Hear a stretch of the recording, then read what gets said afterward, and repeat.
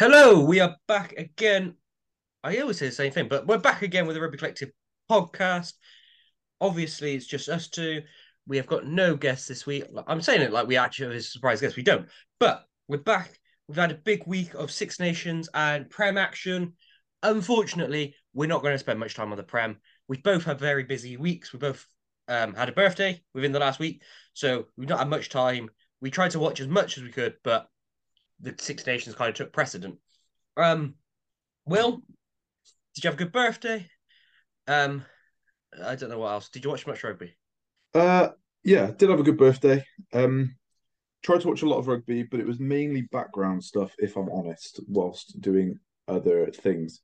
Um, yeah, tried to get stuck into as much as possible. Um, we will talk about the Premiership in a minute, which I know is changed up a lot in terms of the table. So I think that's what we're going to focus on, isn't it? A little bit more is the actual table rather than maybe as in depth on the individual games. Um, but yeah, huge ramifications for the table. Watched a fair bit of rugby. Six Nations predictions were clearly not very good for us this weekend. Um, but Right. yes, excited to get into it. How was your birthday? Mine was good. Yeah. Well, I saw you, so It must be wonderful. yeah, it was great. Um, and then you decided that you would beat me at darts. Oh Which yeah, was, brother. but Hell yeah. I had a few more drinks than you, so I'm going to blame that. Um, A few more. I was driving. well, yeah, that'd be why. Um, what I don't know what I was saying. Yes, Prem. Yeah, it's much more about each week. It's changing massively, isn't it? And obviously with it being so tight from third down to still ninth, but maybe some teams are falling away. We'll get into that. Also, England are crap, but we'll get into that a bit later. Um, Yeah. yeah, I'm not gonna lie. I was also out during that game, so I had it on a table when I was out somewhere, and it I wasn't watched pretty. this one. I watched this one pretty intently, so I can give I'm glad a I didn't. decent collection of that one. Yeah, I was just every time I looked down, I was like, "Oh, we've conceded. Oh, and yeah, they scored again. Oh, there you go. Oh, nice try that." it was Wasn't certainly a bit like that, wasn't it? yeah, it wasn't great. Um, but we'll start with some news. Lots of it actually, lots and lots of news. Um, there was a lot of prop carousel, a nice prop carousel. It's quite a fat one. There's got It to be was. strong motor on that carousel to get it round. But it all centers around Northampton actually. So they have brought in Trevor Davison from Newcastle, and that is happened. All these deals are happening immediately. And yeah, so immediately Trevor Davison's gone from Newcastle to the Saints. In return, Heffernan, is that what he's called? Something like that. Oisin Heffernan, something like that, has gone to Newcastle as kind of a swap.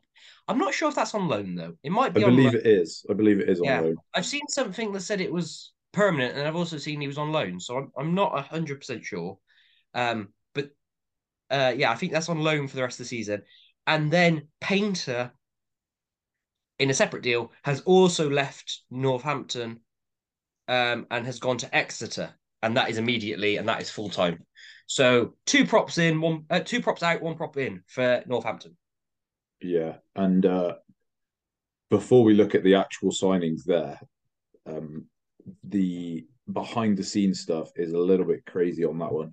Um, not nothing that I've had verified as of yet, but the whispers that are going around are very interesting. So watch this space. Obviously, we've just seen Dave Walder be well, not officially because Newcastle Falcons themselves aren't commenting on it yet, but we're led to believe that Dave Walder is no longer in a coaching role at Falcons. Hearing some things that he's walked, hearing some things that he's been sacked. Um, all on the back of a couple of transfers out of Falcons, where maybe some processes haven't been quite followed as expected. But we will see how that one goes. Anything we find out, we will let you guys know. But yeah, very interesting one. Firstly, Trevor Davidson. I think that's a pretty solid move for Saints. We know that front row is probably their weak point. The fact that they've managed to get him in right now with their push for the top four is huge.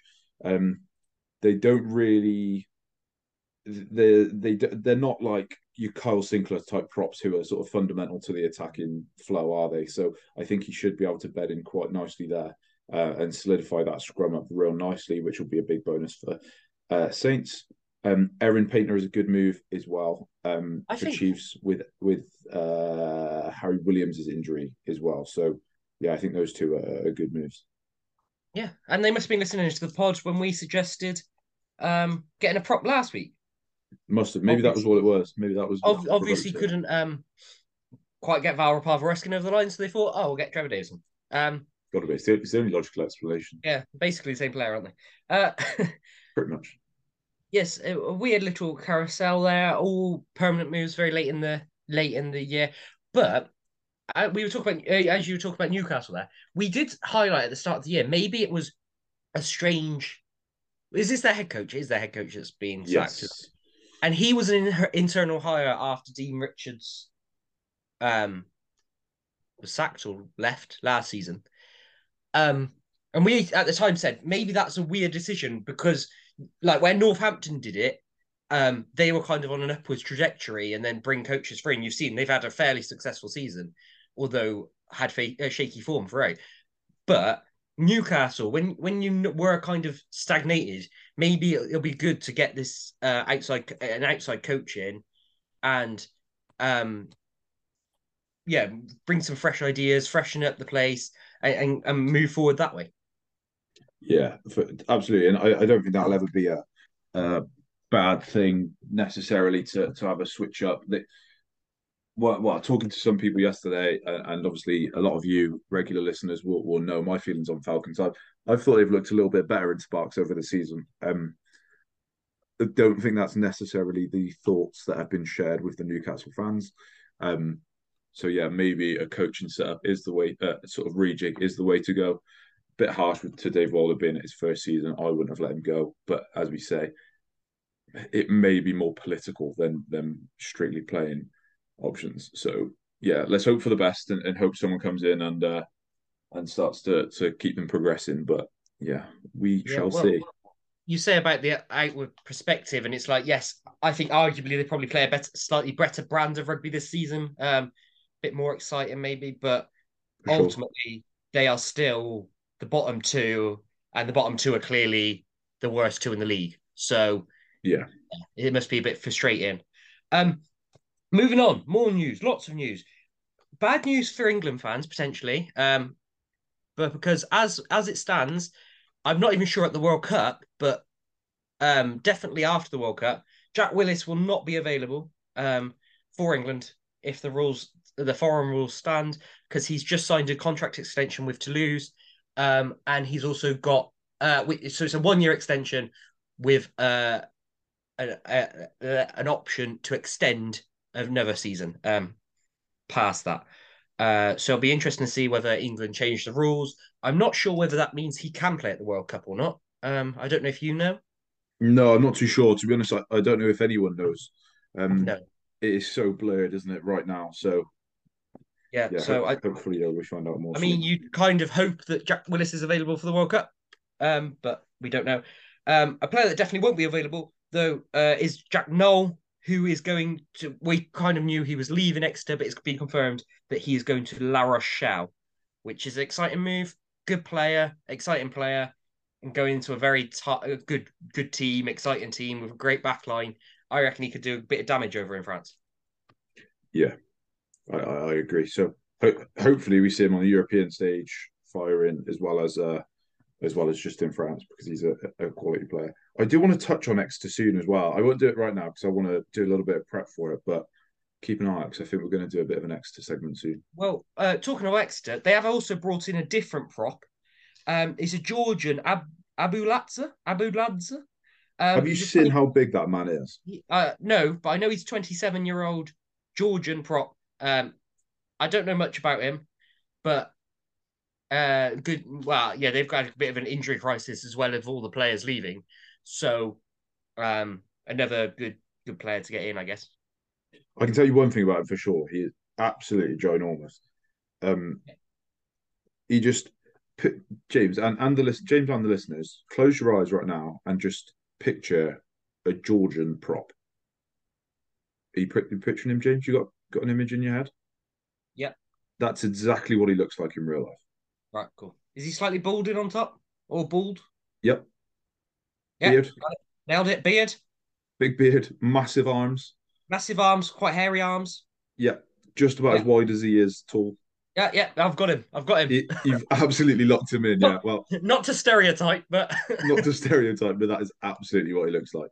Um, yeah, I think he's going to be a decent move. He looks to be well, a bit of a player. So from yeah, what we I know, like when a Georgian comes into the league. yeah, but from what we know of the Georgians, he'll scrummage well if nothing else. Yeah, exactly that. And another thing we know is Chiefs love a scrum. Yeah, they do. So yeah, and at 27 years old, decent. He's got good few years ahead of him. So even if he needs a bit of work, he has Yeah, time. Uh, he's 6'1" and 122 kilos. that is big because he's not that tall. That's quite a chunky boy. Yeah. Um, so yeah, be a decent little rotation there as well with Scott Seal. Yes. Yeah. Oh, you don't want that coming on. Oh. Uh, Another one. We spoke about him briefly last week. Chris Farrell. Uh, and it's been confirmed because he left Munster. It's been confirmed he's going to Onyx, in France. Don't really have Mm, much else to say. Um, yes. that is confirmed. Also, Fekatoa, who we knew was leaving Munster, has gone. It's been confirmed he's going to Benetton, and that's on a 3-year deal. I'm assuming at this age of the career, a large part of that will have been a 3-year deal would have been a large part of that because I believe he's 31 or 32. So not many teams would have given him that length of deal. So I reckon that's I think that's an awesome deal. I think yeah, that's an no, awesome signing. it is a good move, but I was just saying I Yeah, don't feel yeah. like many of the bigger teams would have given him that length of deal at that age. So No, I maybe that's agree. why. But good on Benetton for getting him in. Yeah, and question for you: Who is he playing? Who would be their 10 at the moment? Do you know?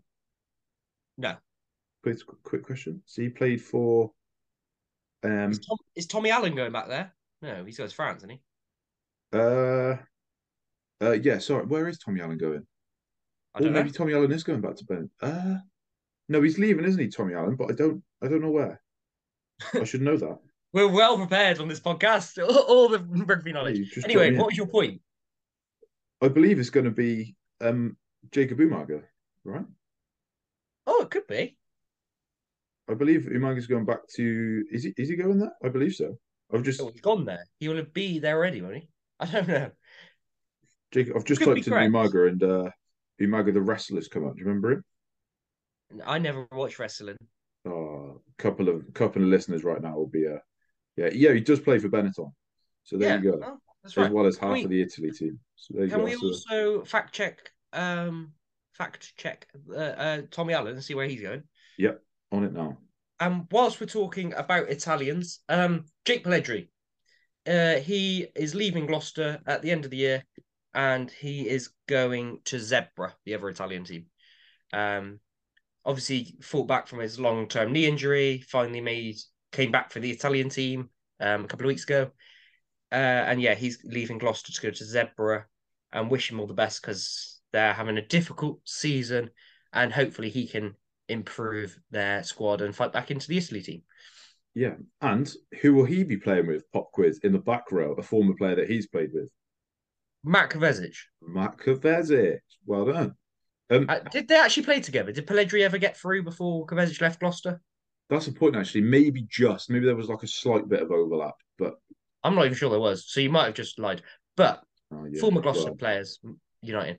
Um, um, Perpignan, Perpignan. I thought he was going to France as soon as I said it, but you put me on the spot and I the spouted out a pressure, load of rubbish. the pressure took over. Yeah, it did.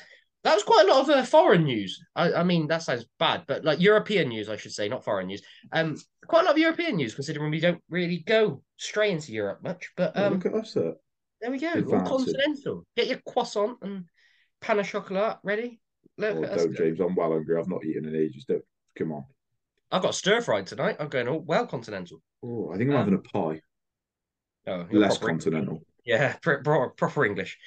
Um, right. We'll briefly talk about a couple of games that we did see.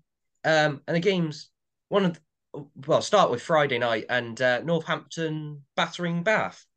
Um, we both predicted Northampton to win, have a bit of a bounce back after getting smacked around by Bristol the week before, and they kind of did a similar job on Bath.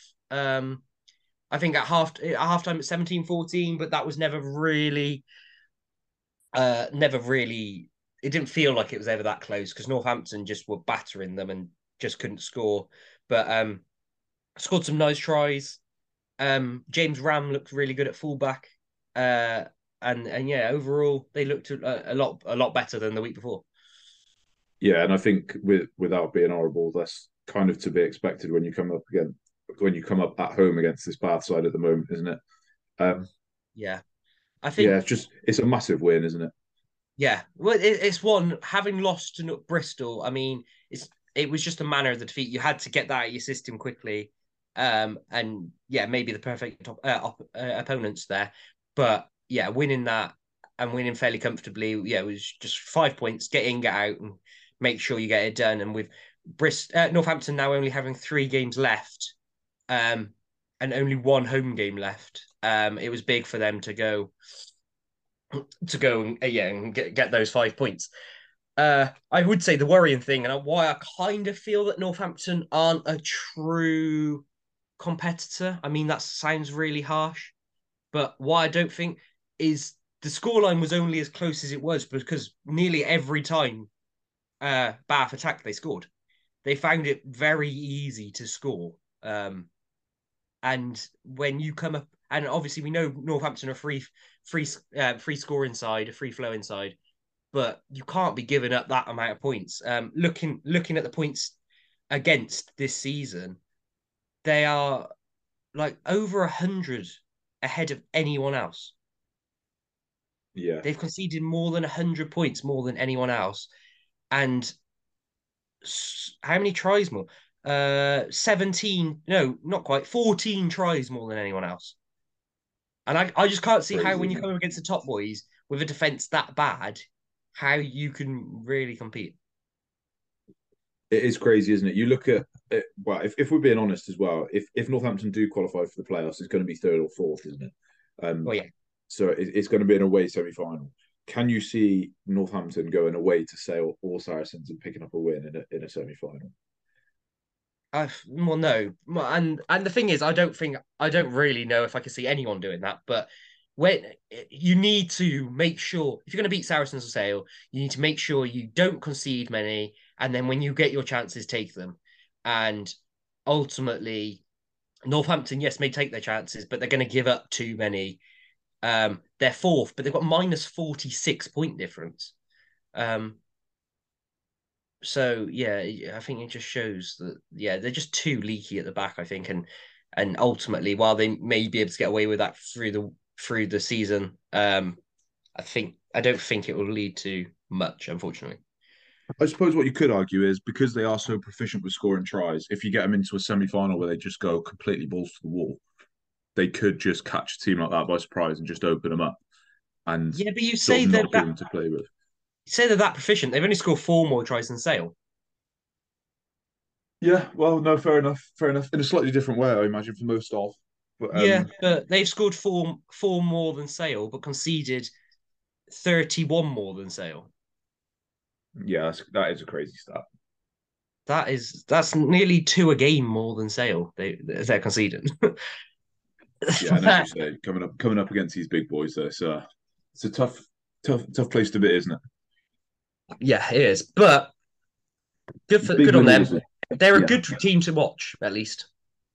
yeah, very exciting. I really like the majority of their players now. Just like all of them, I just really enjoy watching. They're very exciting players to watch, aren't they? Yeah, I just Even the say pack. maybe get a defense coach in. Yeah, maybe so. And then the other game we're going to kind of look at was Gloucester against Leicester. Wow, that was it boring? I don't know. Nil No, nil I at don't. half time probably suggests it wasn't a thriller.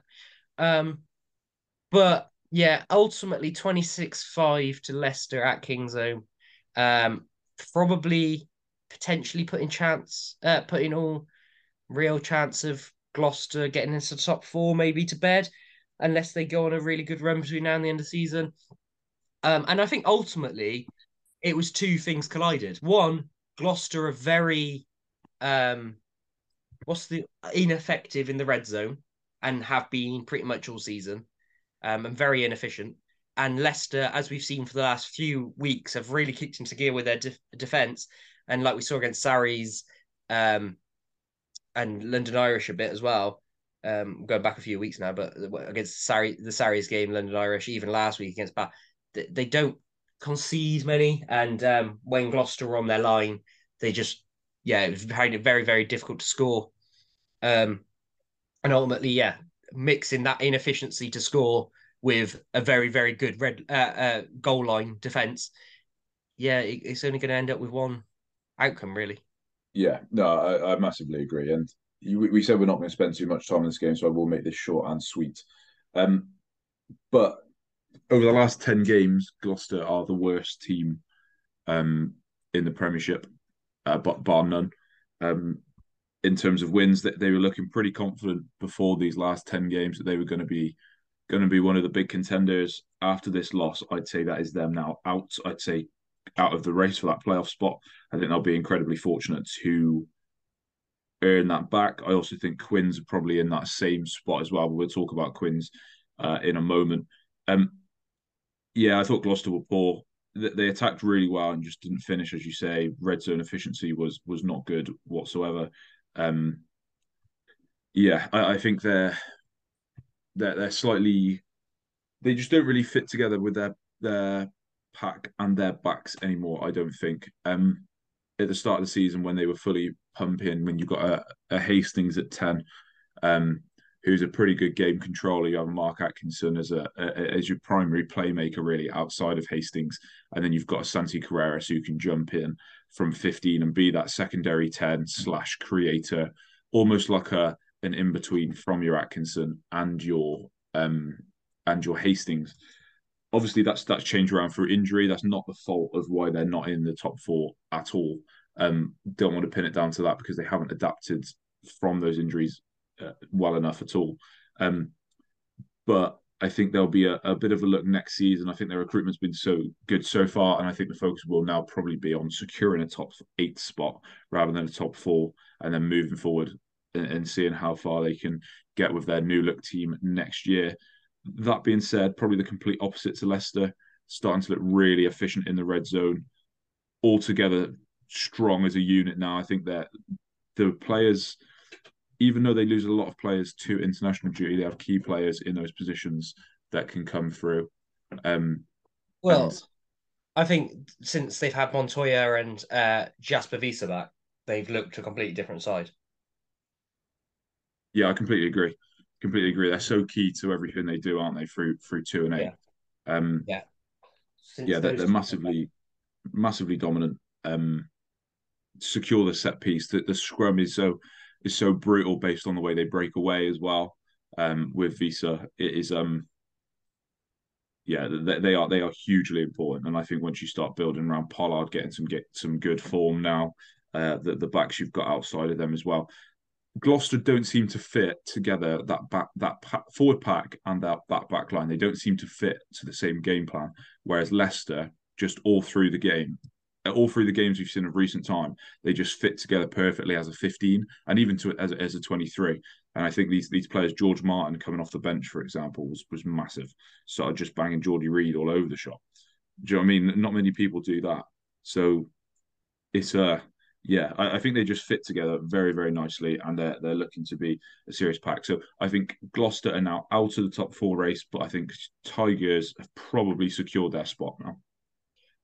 Well, yeah, you look at Leicester on 48 and same as Northampton.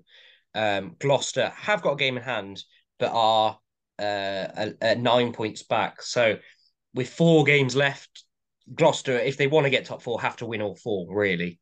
Yeah, Um, and I just think you look at Tigers' remaining games as well. You've got Bristol at home, which I think they dog out without too much problems as long as they can stop Redrada and Peartal. I think they probably do a job on Exeter as well, at home at Welford Road. Then they've got a bye week, and then on the final game of the season, they've got Harlequins at home, which has the potential to be an absolute cracker on the final day. But I think with all three of those remaining games being home games as well, I think they should do it.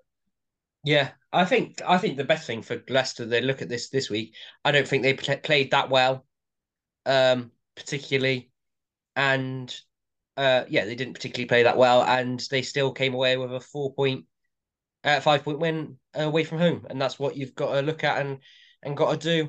I think ultimately, looking at the table, you can see where Gloucester's problems are.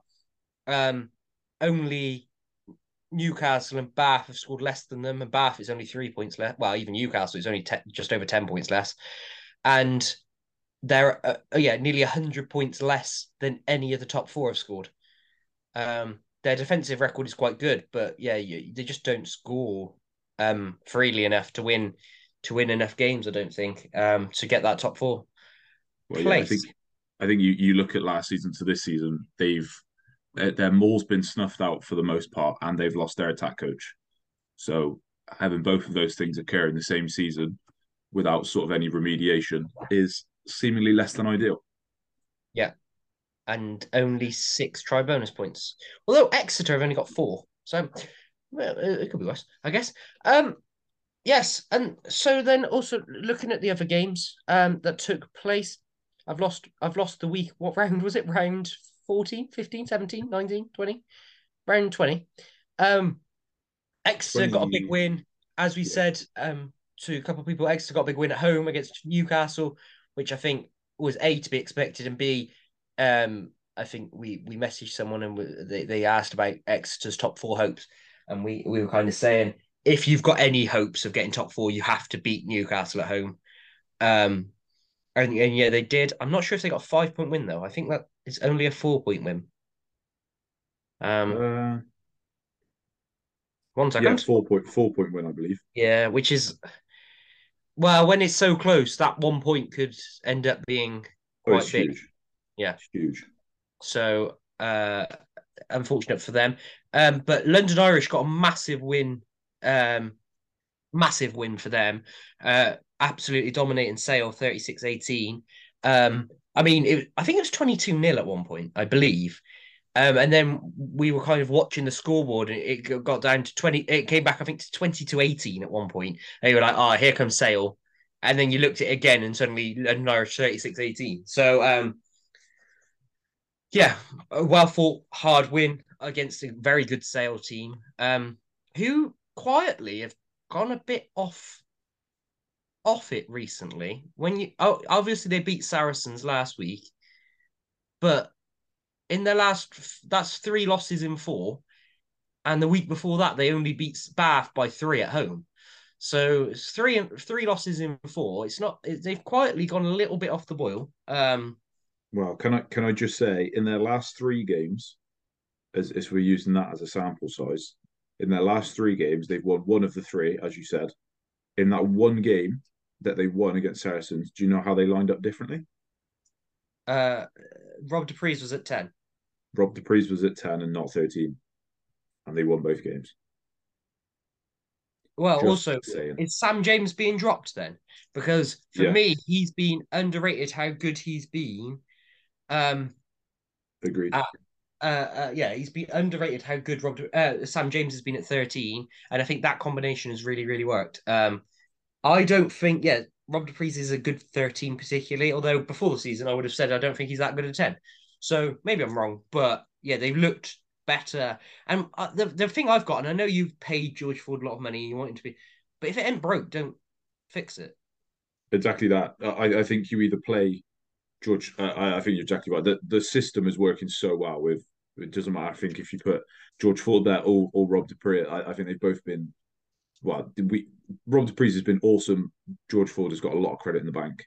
Rob Dupree's is not great at 13, especially when you compare him to Sam James, who has been awesome at 13, as you say. Yeah. So And yeah, Sam James has really unlocked a lot of their back three potential with and allowed O'Flaherty and Roebuck.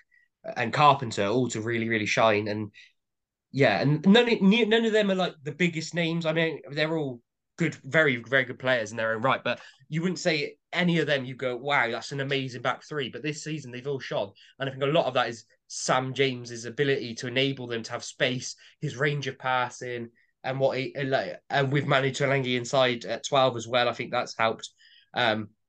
And yeah, I think as a backline, yeah, I agree. Either play George Ford or Rob DeFries. Don't play both. Yeah, But we did definitely say that agree. was going to be a problem when George Ford came back. We did question it and say how The is manager. how do you drop DePreez in this form? And they kind of answered it, but it's not gone smoothly. Definitely agree. Did you see the Rory Jennings tackle on Cobus Visa? Yes, I did. Because you sent it to me twice. Ah, Uh, yeah. um, I will say, What's Cobus Visa doing? what's Cobus Visa doing? Just score the try. Just put the ball down. You're over the line, man. Yeah. You're about If 6 foot flipping 13. yeah, it was just if he just put the ball down or scored it, it would have been a easy try. But goodish, um, It was a hell of a hit by Rory Jennings. Bloody hell. it was. But Visa was almost like he was celebrating. It was almost like he was because the way he got like ragdolled, he obviously wasn't expecting it, and he hadn't like braced for the hit. So he it was almost like he thought he'd already scored or something. I don't know what was going on there. I reckon he's thinking, I'm probably just going to, like, if this guy hits me, I'm probably just going to fall over the top of him. So he like almost starts to lean in. And then as he starts to lean in, he just gets absolutely rattled straight Mm. into touch. But I know we're joking about it and everything, but that is genuinely a massive turning point in the game. And if that Yeah, is, it's just stupid, really. yeah, it's You'd be fuming. interesting. Yeah, I don't really know how No, to if you haven't describe it any seen further it, than that. yeah, if you haven't seen it, it's very odd. He's over the line and then just gets absolutely smashed and such. Um, and then the big result, and I will now give Bristol more credit. Bristol absolutely battered Harlequins, which now I think deserves a bit more credit, and I'll give them a bit. Obviously, I said they need to back up the Northampton win before everyone starts going mad. Obviously, with just that one-off result. I said they need to back it up, and that's the second game in a row they've scored 50. And yes, suddenly they are definitely top four contenders, sitting in seventh, 7 points behind Northampton with a game in hand. Doesn't So, that sound weird? They're definitely well, top. They're definitely top four candidates now. They've just got into seventh. Sounds crazy, doesn't it? But it's only 3 positions below, isn't it? It's not like I'm saying ninth is. yeah, I Um, know, but it just but sounds funny. yeah, you said about Quins earlier on, very detrimental to their um, top four hopes they've got left. Who have Quins got left? Quins have got Saracens away. Ouch. They've then got Newcastle at home, so they should win that. They've then got Bath at home, so that's another nice fixture. But then they end the season at Leicester at home away. So you'd Who say are going that's to be dead keen for a probably spot as well. you'd say 10 points is it's going to be more difficult to get more than 10. And with being 8 points behind Northampton and Leicester already, that could be problematic. Yeah, I think it is going to be. Well, the next game is huge. The next game is make or break. I think Yeah. So, well, yeah, it's going to be a great game as well. big game Um, at the Tottenham Hotspur Stadium, live on ITV. why is it at the Tottenham Hotspur Stadium? What the hell? I think Saracens are starting to do what Quins do. I don't mind that. What? I don't mind it. You know how Quins do the Yeah, big but game at Twickers. I don't mind it's how. just kind of not fair, is it? Because not every team can do that. Well, So this is what I was going to say. I quite like that they're doing it against Quins. It's a bit like, there you go, Quins. You have your big yeah, game, we'll have ours. fairs. But yeah, for Bristol, putting another 50 points on a team looking good, and also How good is Quins. Harry Randall? Harry Randall is very, very good. What I was just about to say, actually, and maybe you can say the same about Harry Randall. How influential is Marcus Smith? Like Quins haven't looked great in any week recently at all, apart from last week where they absolutely battered Exeter. And because Marcus Smith played, Marcus Smith did not play this week, did he? I don't believe so. Uh, no, he was playing for England. Yes, yeah, exactly. So um, that went swimmingly for him. So yeah, so it shows how influential he is, and similarly in a similar vein, Bristol look like a different side with Harry Randall in the team. Yeah, definitely. I think Harry We're Randall going. has given them the zip to unlock Radrada and Pietau, who have been awesome over the last couple of games. And then I think once you've got those guys pulling some serious strings, you then unlock your Chris Vui, who looked really good. Your Magnus Bradbury's looking better. Your Batley's looking better, more influential. Thacker's been in great form recently. When you have that speed of ball, get it out to your star boys, and then once you're playing off of those star boys, then all of your players who have been good are going to look awesome because they're playing off of the space and sort of moves that these guys are putting on. So quite looking forward to seeing Genge and Sinclair come back into this system as well. Oh, I think they'll mess it up. Thacker for an England call up. I'd love to see Thacker in there. If the rumours are true and Thacker's moving, I'd be fuming if I was a Bristol fan. Yeah, no, that Wouldn't be wouldn't be great. ideal, really. You'd be a bit annoyed. But yeah, another literally since we said it, I reckon they listened to the pod. Since we said Semi Radradra and Charles Piatani need to step up, they've both been flying. This They week, have. Piatau with 2 tries and Radradra with 1. Like they must be avid listeners. Yeah, agreed. They must be. It's literally the only plausible It's the reason. only plausible solution. Yeah. Here, Um, here. yeah. So, lads, if you're listening, Straight to Bristol. Should we do a reach out quick? and we'll have you on the pod. Yeah, yeah, both actually. Yeah, good, Yeah, good both of point. you. Are Yeah, we going to yeah. do a quick table run round at the end of the fixtures? Oh, that is the end of the fixtures, isn't it? That is the end of the fixtures. What do you mean we're doing quick table run round? Yeah, I can do a quick rundown. So Saracen Sale gone, so clear. Yeah. Leicester on third on 48 with 3 games left. Northampton on 48 with 3 games left. Irish on 46 with 3 games left. And then it's Exeter on 43 with 4 games left. Bristol on 41 with 4. Quins on 40 with 4. And Gloucester on 39 with 4. And then Newcastle and Bath 12 points bottom.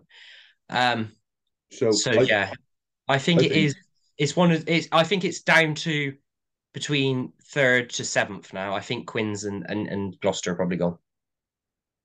yeah well, Bath and Newcastle are gone. We Oh well, yeah, sorry obviously, but I sorry don't know. sorry to them players. They Yeah, physically can't get top 4. Like it's not mathematically possible. yeah. So they're out. I think Gloucester are now out. I don't think Gloucester get top four. Probably question marks around top eight as well. Um, Harlequins, I think if they get a win this weekend, they're still in it. However, it's crucial that they win this weekend. If they don't win this weekend, they're 100% out of it. But I think this game is the make or break for their season. Um, Bristol, I think, just with their momentum is huge.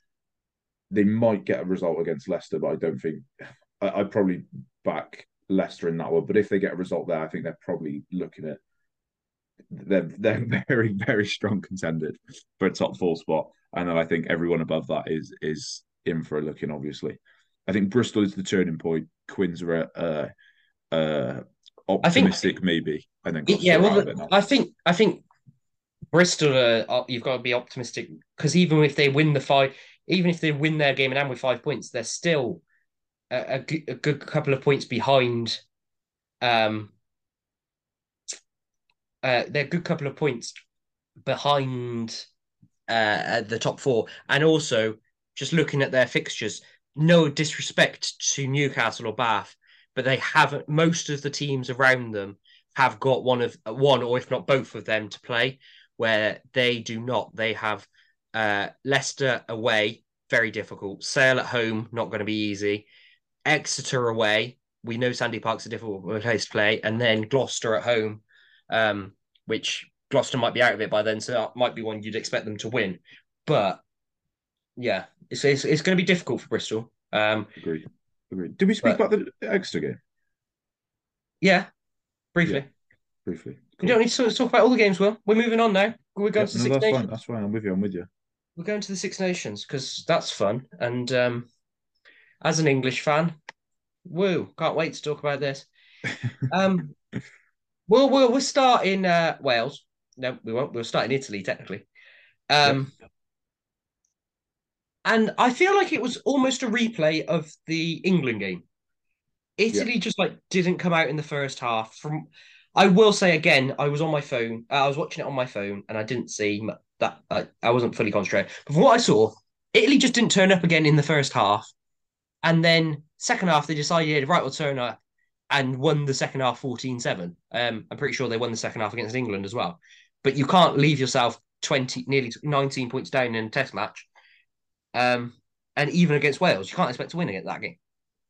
Yeah, exactly that. I did think the first try was a little bit. It was a brutal one to watch, isn't it? Especially as a neutral. That horrible Well, bounce of the ball. But it's yeah, I on you for know. letting that ball bounce twice. Yeah, I feel like was it Bruno? I'm pretty sure it's Bruno who let it bounce, and I can't really say that I rate him particularly highly.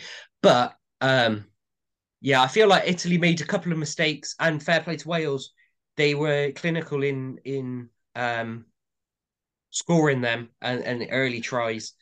You have to look at the defense of Italy again for the Liam Williams try, where he ran basically through about three players and nobody could seem to tackle him.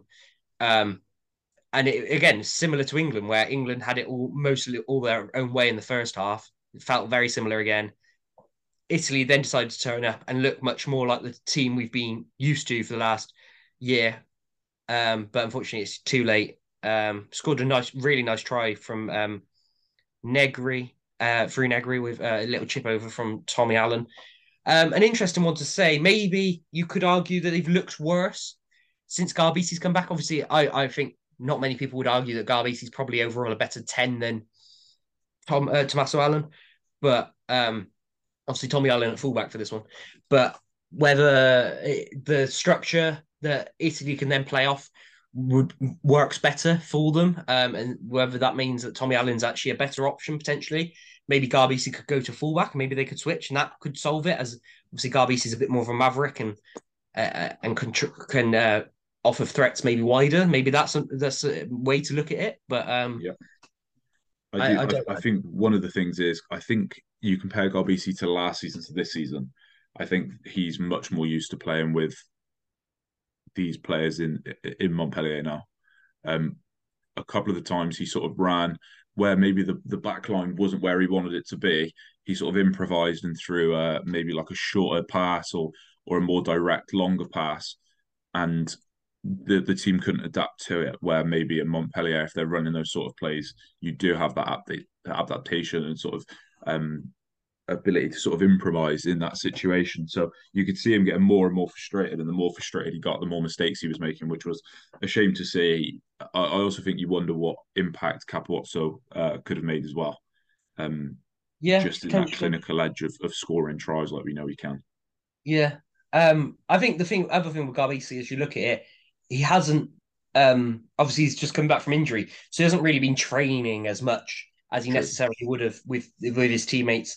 And obviously, when you're away on international duty, you do have to build up that rapport again with these players because you haven't played with them for 6 months, 5 months, whatever it is. Um, so yeah, maybe that is a factor.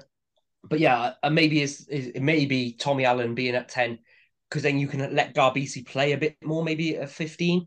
Um, I don't know, maybe that's a way forward. But looking at it from Welsh perspective, obviously massive for them because it means all likelihood they're not going to get the wooden spoon now. Um, but again, looked maybe I don't know. It's difficult. Were they slightly better or were Italy not great? I don't know. I don't know. It's difficult to know for a Welsh from Welsh fans' perspective. Again, like the Rio Dyer try came from nothing. And the Liam Williams was a bit of luck. Like he got kicked away from a ruck accidentally, and then they kind of reacted well to score it. But again, no real creation. A penalty try, so from a rolling maul, and a big hole left down the middle, which Reece Webb spotted and just went through. But I think most nines who play on a Saturday at any level would have spotted the gap in the defensive line Italy left. So I do think you would worry a little bit, maybe again from a Welsh perspective of not too much created, but then you have scored four tries, so maybe you can't really complain. Yeah, agreed. I do think Wales had more intent. They seem to have more of Yeah, a desire to actually go and do these things, right? And I did yeah, think that Reece Webb at 9, I know you say obviously a lot of the stuff he did was kind of aided severely by the Italian defensive structure. But he seemed to have a better idea of when it was on, when a kick was better to use, when to sort of carry himself, when to pop it, when to throw it out into the backs. I don't know whether that was coming from him or commands from Williams at 10 maybe, but he just seemed to have the better decision making, didn't he? Where And he does Owen executed it Williams well. play? 10 No, no, for club. club Ospreys. And with Reece Webb, Yes. which probably makes sense why they had that bit of understanding. To be honest, I've always been quite a big fan of Reece Webb. I've always thought he's quite a good player, and I've argued many a time he's probably Wales is the best option at 9. Um, How old do you reckon he is? he's getting on a bit now, isn't he? Yeah, what's your guess? 34. Oh, oh, well played. Well played. He is. Yeah, he's younger. He's older than Ben Youngs, which doesn't make any sense to me. Yeah, that is a bit crazy. In my head, Ben Youngs is like ancient when he's not actually that old. Um, but yeah, Reece Webb, maybe that link up play, yeah, they look better. I think Owen Williams, they look a bit more dangerous, but again, as I said, nearly all their points in that first half when Italy really weren't really at the races. So I mean, it's just I don't know where Wales are going to go. Um, and in a way, I find it quite funny. So moving on. I will say it's almost tough on Wales that they've slowly started to build and they've got a result. And to be honest, a lot of people, including us, had what Italy as favourites going into this game. Yeah, And Wales, to be fair to them, they won the game. That you can only play what's in front of them, and they did, and they won. So credit to them on that front. It's a shame now that the bounce back is to go and play France, who have just slowly got better and better through the tournament, and now look pretty awesome. yeah. Well, I think yeah. When you speak about France, we're going to do a team of the week in a minute. Well, I am anyway because Wales too lazy to do one, so he's just going to sponge off mine basically. And there's one player in particular, and I'm going to mention it. I'm not going to mention him now, but which may have helped them really like explode like they have because although they've had, I'd say flashes throughout the tournament, I wouldn't say they've ever really like had the complete package like they did against England this week. Yeah, But yeah, overall, England just way off it. From what Ramos scored, was it in the second minute? Ramos scored something like that, and yeah, a very massive early break doors. down the side. And from then on, England just was second best pretty much to everything. Got the one try through Freddie Stewart, but ultimately it was a very bad day for England. I bet Eddie Jones was loving every minute of it. Um, Yeah, that's for sure. I think it's a difficult one. And we were speaking about it before the podcast, and I kind of said Steve Borthwick's now in a very difficult position because they're going to go and play Ireland in Ireland, which let's be honest, who really has any hope? So whether he can change the whole 15 now, like some people want him to, or most of the 15, and then try and try something new, and we might get battered or he can pretty much stay with mostly the same team, and we might go and get battered. And then either way, people will be like, "Oh, why have you done this? Why?" So I think he's in a very difficult position. There's also limited. I think this after the Ireland game, there's 4 games, I believe, or after the Ireland game before this World Cup. So whether he does want to uh, make wholesale changes, I suggest probably not. Although, if you're based on this week, you ain't going to get anywhere with this lot playing like this anyway, so you might as well. Um, but I would say the one for me, I think, give George Ford a go. You might as well. You know how well he can perform under in your system like last year. Um, but the one thing I might say as a kind of it might be a bit controversial, but maybe he deliberately had this result. Not, he didn't obviously tell the players to lose, but he deliberately set them out there, knew that this wasn't going to work. Because obviously he's had a lot of people saying to him, Marcus Smith this, Marcus Smith that. And now he can kind of go, well, look, I tried Marcus Smith, it didn't work. So now he can go back to whether it's Farrell or if he brings him forward, and he can go, well, I've tried Smith, and it just didn't work. Um, and now they've got battered. I think, yeah, it's difficult. Yeah, it is difficult. It's so tough as well because Marcus Smith could have played the best game of his life, and on the back of a pack that is getting battered like that, you're not gonna. Do you know what I mean? He's not gonna improve. He's not gonna run rings around that French back line every time that France were dominating the English pack. Like you've got no front football to work off, so he would have had to been absolutely spotless in his attacking play to get anything going on that, let alone win the game. So incredibly harsh if Borthwick did just say, "Well, we tried Smith and it didn't work," but I could also see how it would gives him that foothold to do so. Um, yeah, I wouldn't be too surprised if we see Ford come back in. But also, if rumours are to be believed, and maybe the team will be out by the time you're listening to this, maybe the game's been played by the time you're listening to this. But it seems like we're going to see a Farrell, Tuolangi, and Slade trio through the 10, 12, 13.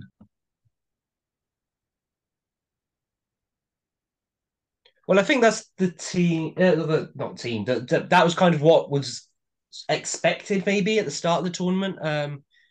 Maybe if yeah, Farrell, and some people would have said that's the strongest. Obviously, the 10 shirt would have been, some people might have put Smith there, but I feel like that was kind of hinted at. And for me, I feel like you've just got to get Manu Tuilagi in this team, especially like if it wasn't working, like if it was working really well and Manu's not in the team, I think you can kind of justify it and go, look, the team's in a structure and he doesn't quite fit that structure. But when you've got a player like that, and especially obviously with Ollie Lawrence out now for this game, um, I think he gives you that option, and he has he brings something different. Obviously, we know for so many years Eddie Jones was just trying to find a Manu Tuilagi replacement when he was injured, and I think he offers and I think even if it's just the opponents being a bit worried, like you look on the team sheet, and you're like, oh shit, I've got like the 12's looking, he's like, oh shit, I've got Manu Tuilagi against me today. It's just the name. Even like Ollie Lawrence doesn't have that name about it. No disrespect to Ollie Lawrence, but people looking at a name is it's not really gonna strike fear into you. But if you look at Manu Tuilagi, it just it's certainly in use probably a bit like, oh, great. I'd rather not play against him. Um, Yeah, no, so I get you. yeah, I think what a lot of the arguments coming in, especially when you look at people arguing the Lawrence Tuolangi debate, obviously because Lawrence has been so influential for Bath this season, and now he's come in and done a good job for England as well once he's featured. Um, the debate is who has been better this season, Ollie Lawrence or Tuolangi. I think for me, Lawrence takes a lot of the headlines. He features on a lot of the highlight reels. He breaks a lot because he's played in that 13 channel where the space has already been made. I think what Manu does a lot, maybe not as good as he's done in previous years, um, but he makes that space for others, even when he's not running the length against the All Blacks and all of that sort of good stuff, which is obviously what he's made his name for a lot of the time. He's committing defenders for then players to attack on and wrap round from. So I'd be interested to see how he flows in that 12 shirt. Hopefully, well. yeah. Um, And also you look at it with like we gave a lot of credit to Sam James, and I feel like a lot of what he's able to do is off the back of him having more time because the defense can't fire up on him because they don't know what Manu Tuolangi is going to do inside of him and how dangerous, um, how dangerous he could be, what options he offers. I tell you what could be interesting, and obviously can't do it for this game because Lawrence is injured. But if you put Manu Tuolangi 12 and Ori Lawrence 13, I would be very keen for that, but I think you have to have Marcus Smith. Oh, actually, do no, actually, yeah, I think that could work. I think there's potential. And also, the other thing I would say about Ollie Lawrence, and you're saying about the seasons, I would say Ollie Lawrence, I think, has looked even better because Bath have been so bad. Like, do you know Or what I mean? maybe true, yeah, maybe true. He's shining in a bad team, whereas Turangi's been a bit quieter, but in a very good team. Or Not to very similar to disrespect, Nathan Hughes. It's very similar yeah, to Nathan Hughes last season coming to Bath. yeah, not to disrespect what Ollie Lawrence has done at Bath, because I think we've seen in recent weeks without him how much how much of a worse team they are. But he's come in, he looks like lightning because everyone around him is not playing that well. Um, but yeah, England in a very difficult position. France look great. And as you said, they've grown into this tournament. It's a bit of a shame they're not playing Ireland this weekend. Um, say they played England in the second week rather than Ireland, because then that would have really built. And especially with some of the injuries Ireland now got, you probably back France to be winning the Grand Slam in that case. But talking of Ireland, they're just too good, aren't they? Like Scotland put in a shift, but ultimately Ireland just cruised away, didn't they? Yeah, they're unbelievable. There is no doubt at all that they're the best team in the world right now. It's a joke, like by distance as well. They're just awesome. Yeah. Well, you look at it, and everything pretty much went wrong against them for them. Their starting nine got injured. Their start not nine, sorry. Their starting hooker got injured. Their starting second, there's one of their starting second rows broke his arm. Then their substitute hooker gets injured. You end up for the whole second half, Josh van der Fleer throwing in your lineouts and Cian Healy coming in um, to hook when he's obviously a prop. Shout out to Andrew Porter who gave a full 80 because obviously his prop replacement was playing hooker. Um, Yeah, so yeah, and everything kind of went against them, and they were on. Shout out to Ireland as well, Scotland, because they played their part in the game massively, and for the first half, not allowing Ireland to score. I think I heard a statistic. It was something like it was the first time it was like at least 10 games. It might have been even more than that. That Ireland haven't scored a try in the first 10 minutes of the game. really, that's big credit to Scotland. Yeah, and they were right on the line for ages as well, but Ireland ended up kicking a penalty. But yeah, fair play to Scotland. They tried their best, but in the end, Ireland are just too good. I think the amount of talent they've got everywhere. No surprise, a lot of their players are in the team of the week, so I'm not going to point out too many players. Um, but even the likes of obviously, I know he's been injured, but Gibson Park coming off the bench, and just really like controlling things when he came on. Yeah, Yeah, but they look so bloody good. I don't remember ever seeing a team.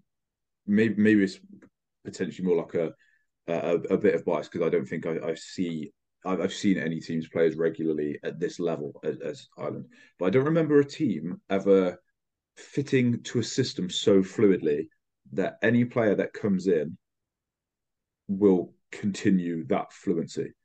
In the Well, sense of you look at the debate England are having when Tuolangi went out and we didn't have Tuolangi last year under Eddie Jones. There was big panic because we couldn't play that same style, and then all of a sudden we have to change the game plan. There's panic. Who comes in? How do we look to adjust this? And then you see the same with Borthwick. Now Lawrence has gone out, so it's can Tuolangi do the same job still? There's panic. That's one position that stretches across everywhere. With yeah, this but one, I if think it. Oh, sorry to interrupt, but I think it also um, shows to the just the depth of talent in Ireland. yeah, oh yeah, absolutely, yeah. Even to like your fringe players like Jamie Osborne coming through, I have no doubt. I know he hasn't proved it really yet, but I have no doubt that he could come in and hold his own and be one of the more impressive players on that pitch if he comes in at 12 for Ireland. So Yeah, I it's tell that you kind of what, level. and yeah, they have players like Robbie Henshaw come back as well, which is massive for them. The one position they do struggle though, you can't find a bloody 10. Although I do have to give him credit. Every time Ross Burns come on in this tournament, he has looked quite good. But yeah, they can't find someone to replace Johnny Sexton. They don't need Um, to, mate. They got Van der Fleer on the bench or starting. It'll just go 10. He can do yeah, everything just go 10. else. It'll just So do it all.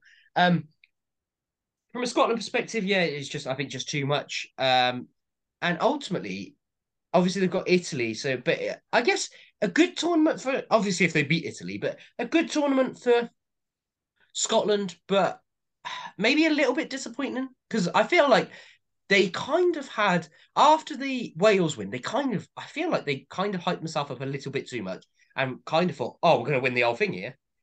Um, Unfortunately, they beat two of the worst teams in the competition. Um, but yeah, I feel like at this moment in time, Scotland have really solidified themselves as the third best team in the tournament.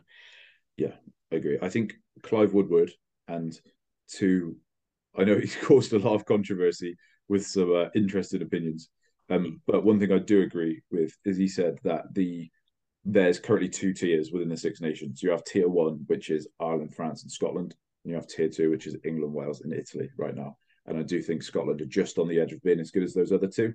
And then I do think England, Wales, and Italy are wanting to get I up don't know. into I that top reckon one. I would say right this in this tournament even there's actually kind of three. I would say it's um the top two are clear, and I think Italy and Wales are a bit off. But I'd say England and Scotland are fairly similar. Like even you saw it when they played. It was a tight game, 23-29. It's a tight game.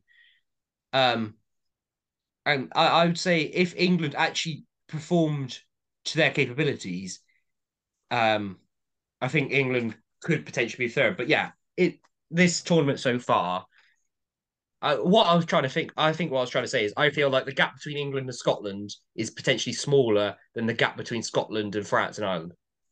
Yeah, maybe France, maybe not Ireland, because I do think Ireland are crazy distance ahead. Yeah, well, yeah. Anyway, also, there's a bit of controversy around Mac Hansen scoring his first try, where loads of people have said, oh, he was in touch, blah, blah, blah. If you actually watch it, though, Van der Merwe, in a way, you're lucky that it was given as a try because Van der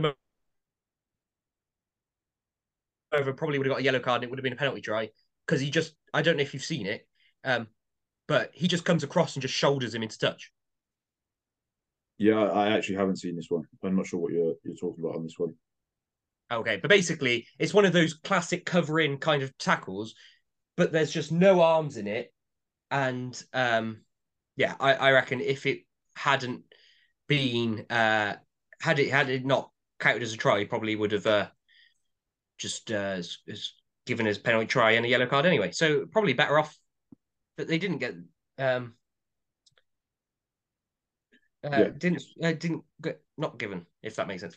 Also, controversially, Van der Merwe can't defend. Not even that controversial. Van der Merwe can't defend. no, he's an attacking player, isn't he? Really, Yeah, he he, can't defend at all. you'll get a couple of really big shots from him, but it's not what he's in the squad to do. No, and and I feel like that's the problem with both him and Stein on the wings. They're kind of fairly similar, and neither of them are that defensively solid. Um, I tell you what, I was impressed with was Stein's mark. Do you see that the yeah, mark he called? That was very yeah, impressive. when he slid into touch. Yeah, and just called it before. That was Yeah, yeah. takes a lot more than meets the eye to do that.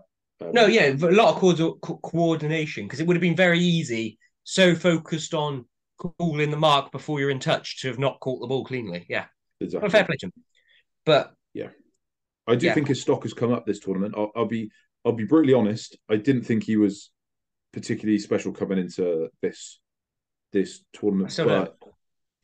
but he's proven himself a lot to me though. I think he's I I don't. think when you've got a Darcy Graham in the team, Darcy Graham starts Yeah, obviously, I think he doesn't get into any other team apart from Italy though. but what he gives you is he gives you a solid player to come in and be a You are pretty going good. to argue with me, and then you realise I was right. I was just trying to think off my head, but Yeah, he doesn't get into any other team apart from Italy on the wing. I I don't think he's think very that good. And the Darcy difficult Graham is unreal. the difficult thing with that though is the wingers in the other teams are awesome. Yeah. Also, I reckon I'd rather have Sean Maitland. Just putting that on. Um, I like Sean Maitland. I think he's a good player. I like Shaw and don't get me wrong, but I just think Stein deserves a bit of credit because I think he's been good. Yeah, well, each to their own, and you're wrong. But anyway, on to my team of the week. Um, I have gone for a lot of Irish and French, as you can expect, with a sprinkling of Welsh and Scottish. Okay, I will jump in where I can because It I've sounds like a nice. I've made like a nice pie or something here, like a little sprinkle of. Unfortunately, no Italians or English in my make it into my team. Um, yeah, I think that's fair. yeah, I think looking at the results, like you can't like Wales are definitely the second worst team, and you can't lose and then get in our team. And England, yeah, yeah. Um, So at props, I've actually gone all Irish, and I've gone Porter.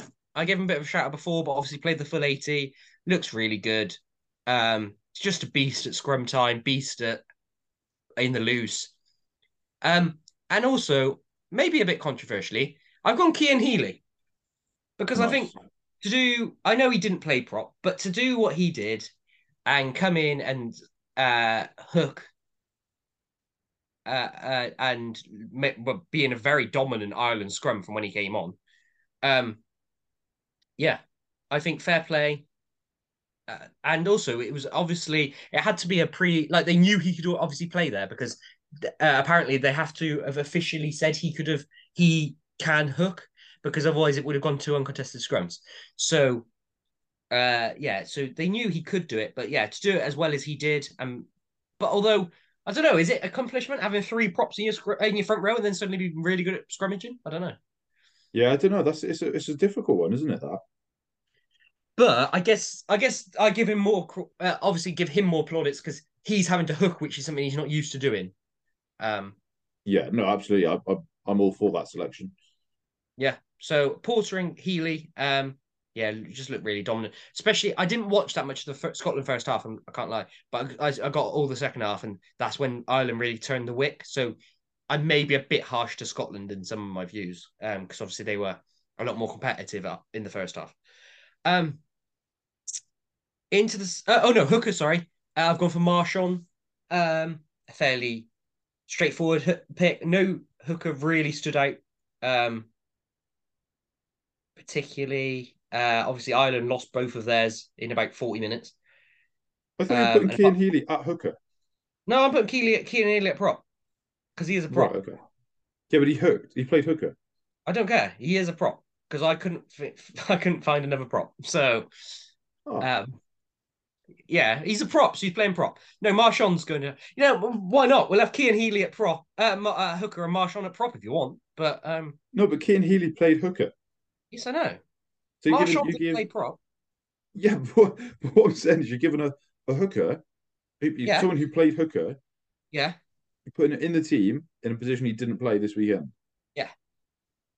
I'm not okay with that. Listeners, if you're going to give him some smoke, feel free. Give him both barrels. Okay, well, I couldn't find another prop that I really liked. Okay, Um, James. Your decision, mate. You do you, well, buddy. I was actually looking at it. I looked at the French scrum statistics, and I expected to put a French prop in there, but they actually gave away more penalties than they won, Oh, that's interesting, actually. which at scrum time, and I was like, oh, well, um, I might have got that wrong, but I'm pretty sure they gave away two scrum penalties, and England only gave away one. So, I was like, I can't put a French prop in there. And then yeah, Marchand, he's just brilliant everywhere, isn't he? We've said about Marchand before, excellent player. Um, if in doubt and you're struggling for hookers, go for Marchand. Yeah. Um, into the row, and I've gone Flamine or Flamont or what Flamon I or think it's whatever you Flamand. call him. Yeah, I think it's Flamand. Flamon. I like to call him Flamine because it sounds better. But Flamon, whatever. Scored Yeah. two tries. Really aggressive carrier. And I believe he was also the one that made the initial break for the Ramos try as well. Yeah, very Um, good. Very good. but very strong carrier. I think that's something we haven't really seen too much in his game up to this point. But yeah, really, really carried well, took his tries well. Um, and it's what a tournament he's having. Because I'm not going to lie, I didn't really know who he was before this tournament started. Um, definitely know his name now. Yeah, he's good. This is the thing with the French depth, right? Like they've got so many players that could be in, aren't in, have been in, are still to be in, and just been awesome. So Well, it's it's like you think of the back row they had this week was Olivon, uh, Aldreet, and Cross. Is it Cross? Crow, whatever he's called. Um, and you think Jelonch has been unbelievable all tournament. You got Wocky to come back into that as well. Um, so yeah, really, yeah, really good depth. And I've also gone shout out for Welsh David Jenkins. nice. Okay, yeah, I like that. Yeah, Daffy Jenkins. Really like Daffy Jenkins. Like David Jenkins, don't know if he played particularly well. I can't lie, But uh, I wanted a Welsh in here, and yeah, I I thought don't why know if not he give it to played David? particularly well, but you just put him in. James, this is a very unconvincing team of the week so far, based Oh, on your reasoning. you find another second row did well. It's difficult. No, I'm not disputing that it's difficult, but It was difficult to find another second row that played well, and I thought David Jenkins deserved a shout. okay. Um, at 6, I've gone for Olivon. Um, again, very switched on. Bit harsh actually on uh what is Scotland's 6 called? What's Scotland's 6 called? I don't know who lined up at 6 this weekend. Their captain. Oh, Jamie Ritchie. Jamie Ritchie. He I'm pretty sure he was 6. He might have played at 7, but I'm pretty sure he played 6. He was very good, very combative, but uh although some people are disputing that this happened, Luke Pearce did walk him back twice for chatting back to the ref. Yeah, that's not Um, a good look. yeah, but he was the captain, so some people are like, yeah, but he's the one surely who's meant to be talking to the ref. But yeah, so there's some controversy there, I guess. But I've gone for Olivon, 2 tries again in a dominant pack. Just carries well, does everything well, doesn't he? And obviously one of his tries a lot more conventional crashing over. But one of his tries, very switched on to know that there's no offside line once the ball's over the try line, and he can just dive on and put his hand on the ball. Yep, yep, yep, Uh, yeah, nothing to yep. add. Nope. Uh, Good. at 7, I've got Van der Fleer for obvious reasons. Obviously, Obvious became reasons. started. He's a brilliant player anyway, and then started throwing in the line out. And I think they only missed 1 or maybe 2. They were quite. He was quite successful actually. But yeah, fair play to him. And then at 8, I've gone for Talupe Faletau. Thought about Okay, Oldry, but nice. Faletau scored a try and kind of set up the Liam Williams one. Looked a bit more dangerous. A bit more back to what we know he can do this week. I think Doris deserves a shout out as well. Yeah, I agree on both. I thought Aldry was awesome as well. I think that one of the reasons I like Aldry so much this weekend is he's actually taken a little bit of stick that he's not performed to the level that we've seen from him. In a similar way to we always say about Dupont, we know he's unbelievable. So to get these sort of commendations each week, he needs to be extra unbelievable to keep that high mantle going. I think Aldry is relatively the same, and he turned up this week, very much turned up. So yeah, Yeah, credit. I like all three of those shouts. yeah. I had all of them. I chose Faletau because I felt like I deserved to. Well, not I deserve. Not they. I'm sorry. I deserve. I don't deserve anything. But I felt the Welsh deserved. I don't know if we've really had any Welsh players in any of our team of the weeks. And I thought, oh, they finally won. Let's put a few of them in. Yeah, winning back over. Arguably, this is probably controversial at 9. I've got 2. I haven't really decided, but I've got Gibson Park because I felt like when he came on, he really showed his class and really took the game away from Scotland. Um, and I feel like there was previously a debate whether him or uh, Conor Murray was the best 9 to start for Ireland. I don't think there's a debate at all there anymore. I think Gibson Park's the much more effective player and really allows that Ireland machine to roll at full steam. Um, so he Yeah, he's really, class. really affected the game when he came back. But I've also got Reece Webb. Yeah, Reece Webb was awesome as well. Well, It's so you're hard. saying you're not going to Pont? No, I'm not going to Pont.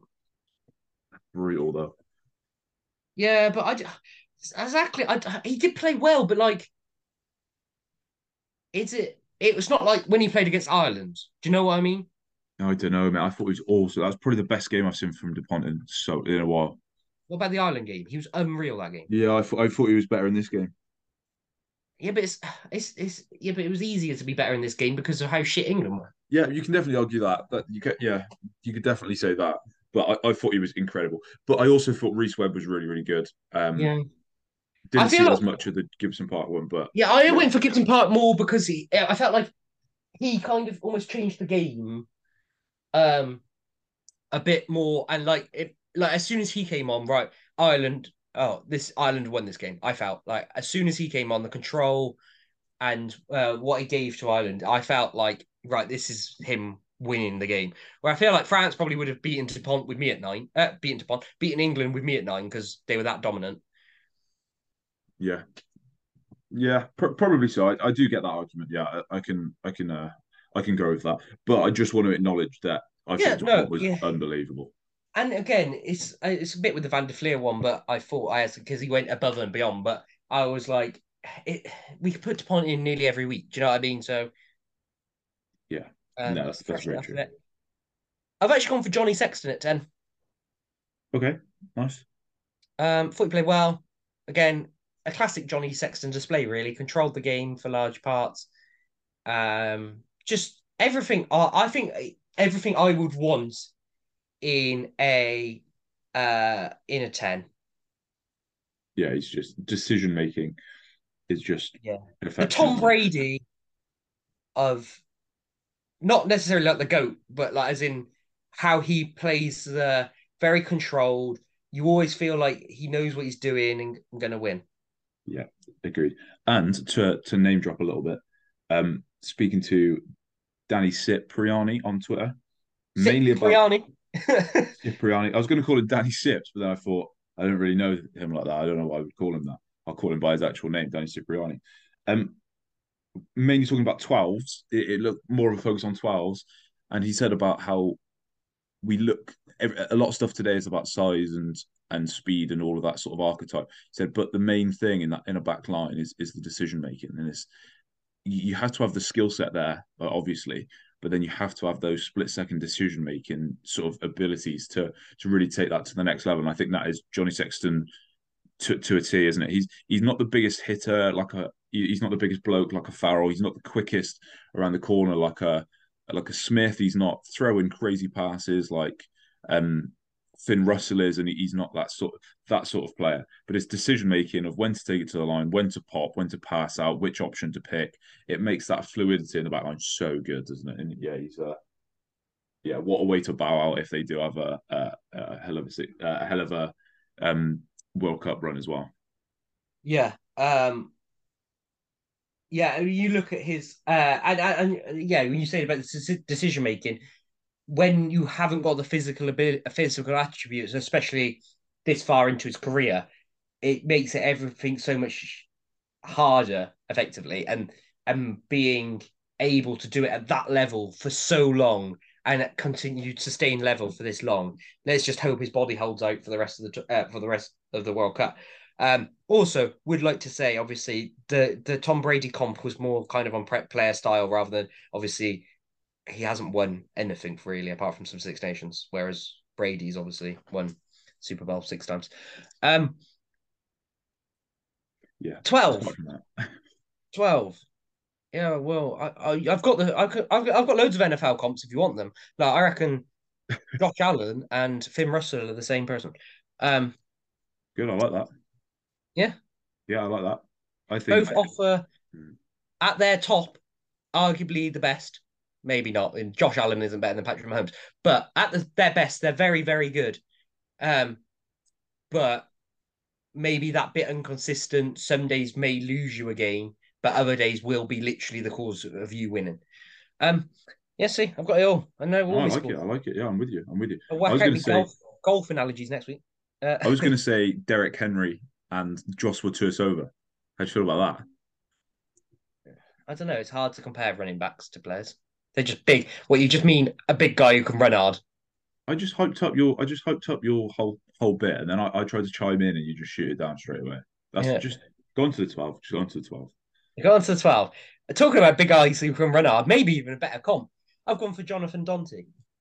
Um, Yep. I I spoke earlier um about France kind of getting back, and I feel like obviously Dante's missed the whole tournament so far, and I feel like he maybe is that missing piece. He does that bit more than Mo Farah and really just unlocks the whole potential of that France backline, and suddenly aided with a bit of English incompetence, really. He just really powered through and really showed what France has been missing so far in the tournament, and was just awesome. Carries well, it's fast. He's just brilliant, isn't he? And obviously, what happened to Vakatawa is horrible and such a shame. But this guy's really come in and made it a lot of a lesser blow. Yeah, and the attacking stuff is what he gets his plaudits for, right? His hard carries, his flat carries, the way he's sort of very dominant in defense. But he's such a pain in the ass as well. Breakdown wise, he was a pain. He was slowing stuff down. He was doing everything you'd want a That's player to do, let alone in center, just a player to do. Yeah, that's where I'd argue in a way he's almost better than Vakatawa, because I feel like Vakatawa was probably better in attack and overall slightly more of a dangerous player. But because he had much more of a sevens background, he was much more of like when ball in hand, that was everything. But like he around the pitch, he wasn't too much. Where yeah, Dante does offer that bit more in the breakdown and in the tackle area, that sort of place. I tell you what, I wouldn't have minded to see a Dupont, Untomac slash Jalbert, Dante, Fiku, and then Pinot, Vakatawa on the wing with Ramos at fullback. Oof. Can you Yeah, imagine that? That would have that been would have been great. filth. 13. I thought about Gary Ringrose. Obviously played really well, but then hopefully got knocked out quite severely, showing the RFU how well their head the tackle at the hip's going to go. Because yeah, okay, we'll all tackle like Gary Ringrose. Got nice and low, got absolutely sparkoed by a hip. Yeah, that's never nice. Yeah, well done, RFU. Yeah, I've actually gone for Hugh Jones though. Scored a lovely try. His partnership, I think one of the big things from this tournament, his partnership with Tupuotu, which they've transferred from Edinburgh, Glasgow. Yeah, it's not Glasgow. the first time. But Yeah. back to yourself. Well, I don't want to upset the Scottish, but yeah, which they've transferred over has looked really, really strong all tournament. Together they throw the lovely line that Tupuotu takes, where he takes it to the line and then kind of draws the defender with his eyes, keeps the defender with his eyes, and then pops it. Looks like he's going out the back, pops it to Jones, who's in on the crash line. It's just lethal. Jones scoring through that again, and I think he's had a proper renaissance this tournament. Obviously, been kind of out of the team in recent years with Chris Harris having that shirt, but looked really dangerous. But also they haven't really lost any of that defensive acumen that Chris Harris brings, because he's been excellent. So fair play to you, Agreed. John. Yeah, definitely agreed. Um, I think the wingers picked themselves really. Damien Pinot on the one side, Yeah, just excellent standards. everything. I mean, had his first try was kind of easy. Obviously the kick across where um he just had to take it round Don Brandt and then he pretty much had a run in. But yeah, and I mean the second try wasn't actually that hard either, was it? It was another pretty much running. But he's just everywhere, such a threat. And yeah, so dangerous, ball in hand, but offers everything to the game. And on the other side, I've gone for Mac Hansen, who really, really shone against Scotland. Every time he had the ball, it was almost like Scotland players were backing off because they didn't want to let him have some space, or like to step them, so they're kind of stepping off him, which really showed off his handling ability and distribution, because he then allowed other players, really, yeah, came into the center a lot and worked on wraparound lines and gave passes out to players like James Lowe and put them away in space. Especially second half, really showed his class. Scored two nice tries as well, and yeah, Scotland. If it was one player Scotland looked like they were kind of scared of, it seemed to be Matt Hansen. Yeah, backing off him all day and allowing him to have his way with them. Oh, Yeah. Oh, yeah. and he did, and he did. And he did. Anything to say about those wingers? Just class acts, aren't they? Yeah, could not agree more with either of them. We obviously know what Pinot is like. We've seen flashes of excellence from Mac Hansen. Probably yet to see that consistency, but honestly, and I don't even mean this in a jokey way. Ireland do so much good stuff before it even gets there. They've usually broke through the defensive line before it gets to a Matt Campson or a James Lowe on the wing, and pretty much all they need to do for most games is finish it. So really nice to see him having a top game, and um, yeah, it's good bit of depth in that Irish wing department now going into that World Cup. So yes, interesting to see And if they stick with the Lowe and Hansen thing going forward. I yeah, think they probably will now. I think they have to. They've both been so good this tournament, and they offer both of them offer everything you could ask for a winger. They're both quick, got good footwork, um, good under the high ball, can tackle. Uh, I mean, James Lowe's got a better boot, but Mac Hansen's also got a decent nudge on him, and just intelligent players. Like I feel like all three of them could play fullback if they needed to as well. Um, so yeah, and also Mac Hansen may have the best tash in World Rugby. Yeah, it's up there, isn't it? It He's is. up there. It's got to be up there. Well, I'm trying to Great think. tash from the lad. Although he is It is a good Australian, effort. he is Australian, which kind of knocks some points off. Because Yeah, I agree. Yeah, I'm all not sure about it. James Lowe's Irish either, is he? No.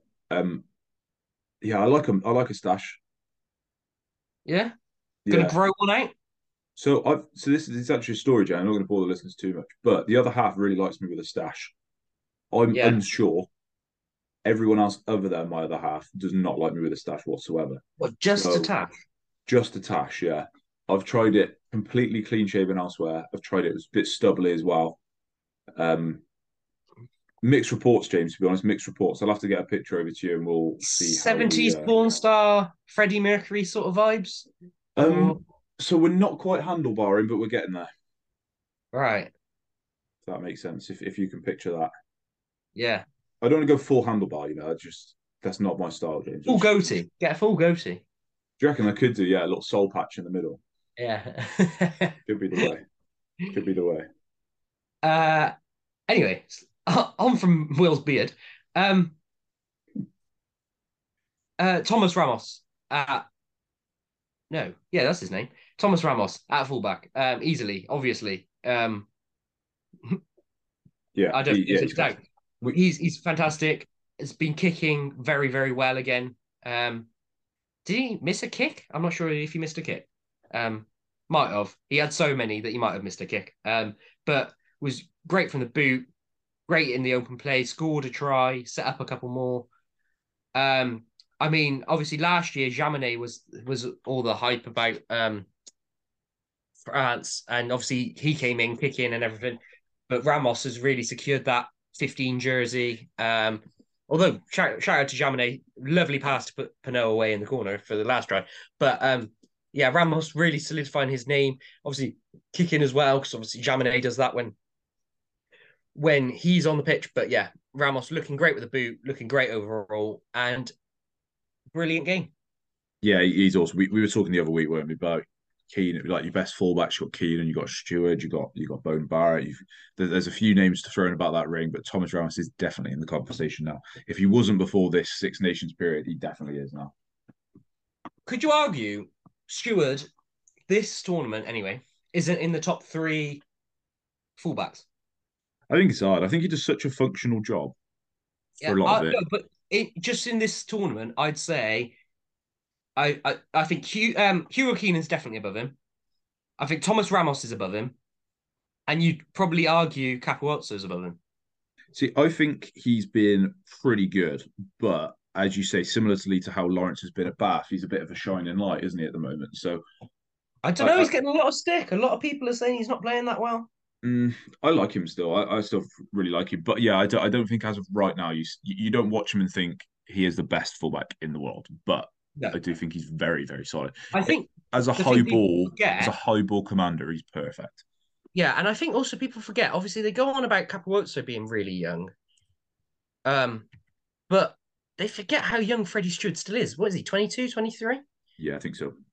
Where Capuozzo was is 23. Um, Uh, yeah, Capuozzo yeah, is 23, nearly 24. yeah, So that's a bit crazy. Stewart's actually younger. Yeah, that's a bit nuts, actually, isn't it? Yeah, well, yeah, exactly. And nobody really, I don't think anybody really thinks about that. That actually Capelwitz is older than Freddie should. So, yeah, he's still got a lot of time to develop and learn. And it is one of I'd say probably apart from 10, it's the get a position you need to develop the most. Because you have to have a very, very complete game to play. Yeah, for sure. I really want to see. I'd love to see England go really well and then see Freddie Stewart in the 15 shirt. Yeah, yeah, it would look good. Um, Although good try this week. What was I going to say? On to predictions. Obviously, we're only doing the Six Nations this week because there's no Prem rugby. Yeah. We you said about us having bad Six Nations predictions last week. I take no part in your bad Six Nations predictions. I got Italy wrong, but then I got France and Ireland right, so I got 2 out of 3. Oh yeah, fair enough. Fair enough. I thought you also went for England. That's my bad.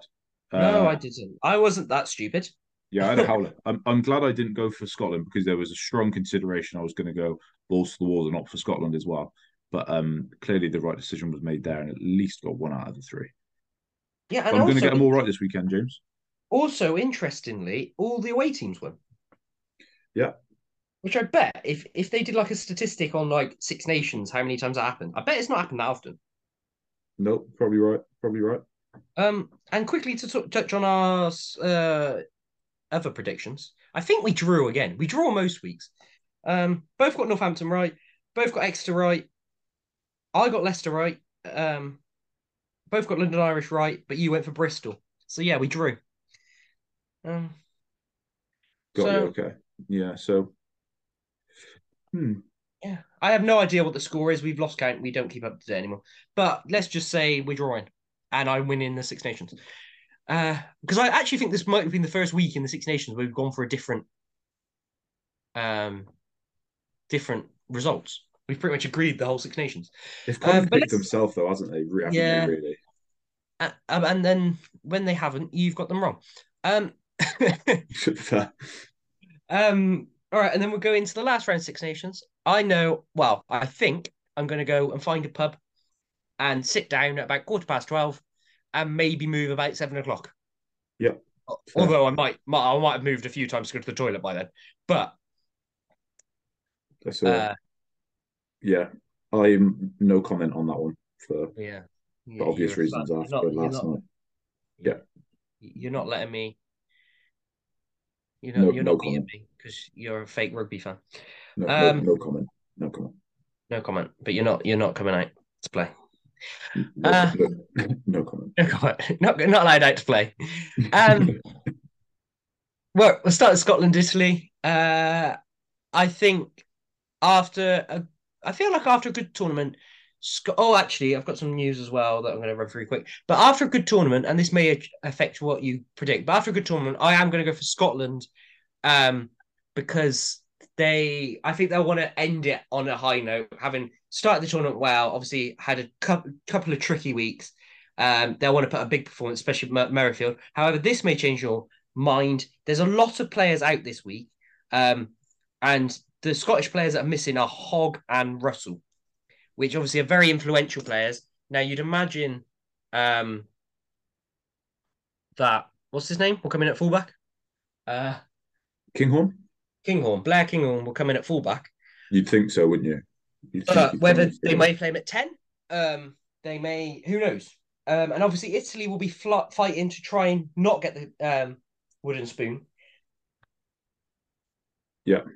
It's But it's tough, isn't it? I don't think they'll be too worried about Hogg because I think Kinghorn has been pretty good at 15 when he's come on. Look yeah. really excited and really But just come. if Hastings was fit, I don't think they'd have a problem because I think they play Hastings at 10, Kinghorn 15, and you'd be like, yeah, that's fine. Um, but now they have an interesting decision to make. Yes.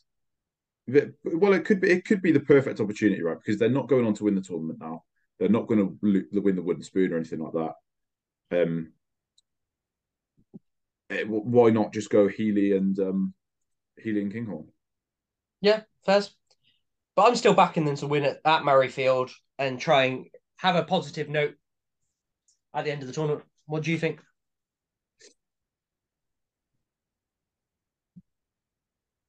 Let's go Italy. Yeah, that was a long pause. I It thought you'd was. lost Let's it then. go Italy. Why not? I'm losing the predictions anyway. Let's go balls to the walls, James. Let's go Italy. Fair enough. Well, that has pretty much confirmed me as winning the predictions. Thank you. Probably, but just do it. Why not? No, fair enough. I feel like we might agree on the next two though. So just to make sure, if you're unaware, they're all on at Saturday this week, and the Scotland Italy game is on at 12:30. Um, then on to the French Wales game, French Wales, the France Wales game, French Wales. in France. Uh, I'm gonna go for France. I think they're gonna have way too much for Wales, and I think they could see another chance in front of the home crowd of putting on a big score, and I think it could end up similar to last week. Um, yes, yeah. I was trying to find a way where I could disagree with you and go against that, but I can't. Well, you could, but you'd just be wrong. Yeah, that's it. There's no, yeah, yeah. Enough said. I think. Fairs. So we'll both go for France. And again, Ireland, England at 5 o'clock. Again, I've got to go Ireland. They're just too good. I think Ireland could rest a few of their starters and still be comfortably the best. To say about players out, I forgot to mention Wales have Liam Williams and Scott Baldwin both out. Um, and talking of this game, the England game, Ollie Lawrence is out as we spoke about previously, but also Ollie Chesham, who I think's actually been potentially England's best player this tournament. Um, he's been out. He is now ruled out for this game. And from an Irish perspective, Gary Ringrose obviously had that horrible head knock. He's out. Ian Henderson's out with an arm break. And then Sheenan, Kelleher, and Doris are all potentially missing as well. So obviously that could affect them. But as I just said, I think Ireland could start most of a B team and still comfortably win this weekend, especially to secure the Grand Slam in Ireland. I think Ireland win. Yeah, the only, and I really am clutching at straws, and I can't explain how much I'm clutching at straws. The only way they don't win is if they get two in their own head. Yeah, but I just don't see that they've won the Grand. See, if this was like a World Cup final, I could see it because they've not won. They've won. Most of these players have won the Six Nations. A lot Yeah, of them have won a Grand Slam, so I don't think they will. yeah, and again, I really think that is clutching at straws massively. But yeah, they should just comfortably piss it, shouldn't they? Yeah, they should. So interesting weekend of rugby. I do hope that the pressure is put on Ireland up until that last game, so it's not just a nothing game. Well, they only need 1 point, don't they? Is that all they need? Is it 1 point to do Well, it? they're 4 points ahead of France, and obviously France can get 20. Ireland are on 19. I don't know what happens if they draw. I guess it goes to points difference, maybe. It'd be points difference or tries, right? It's usually the ones they go for. If you give me 1 second, points difference is currently 20 points in Ireland's favour. Tries for is identical. Christ. So could potentially be a big one then. Yeah, but I can't see. You are also relying on England to. Yeah. To be honest, I don't think we really need to have this debate, James. No, I don't think we do. But we can revisit if absolutely necessary, but I wouldn't hold your breath. No, not going to.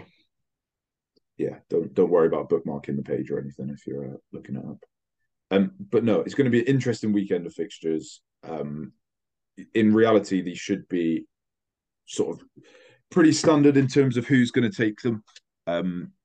Yeah, unfortunately, no Premiership rugby this weekend, but that just means you can tune into your local rugby and your Premiership and your Six Nations, I should say.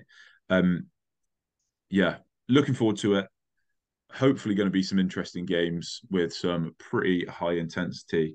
And yeah, hope you guys enjoy the rugby, and we will see you on the next one. Bye.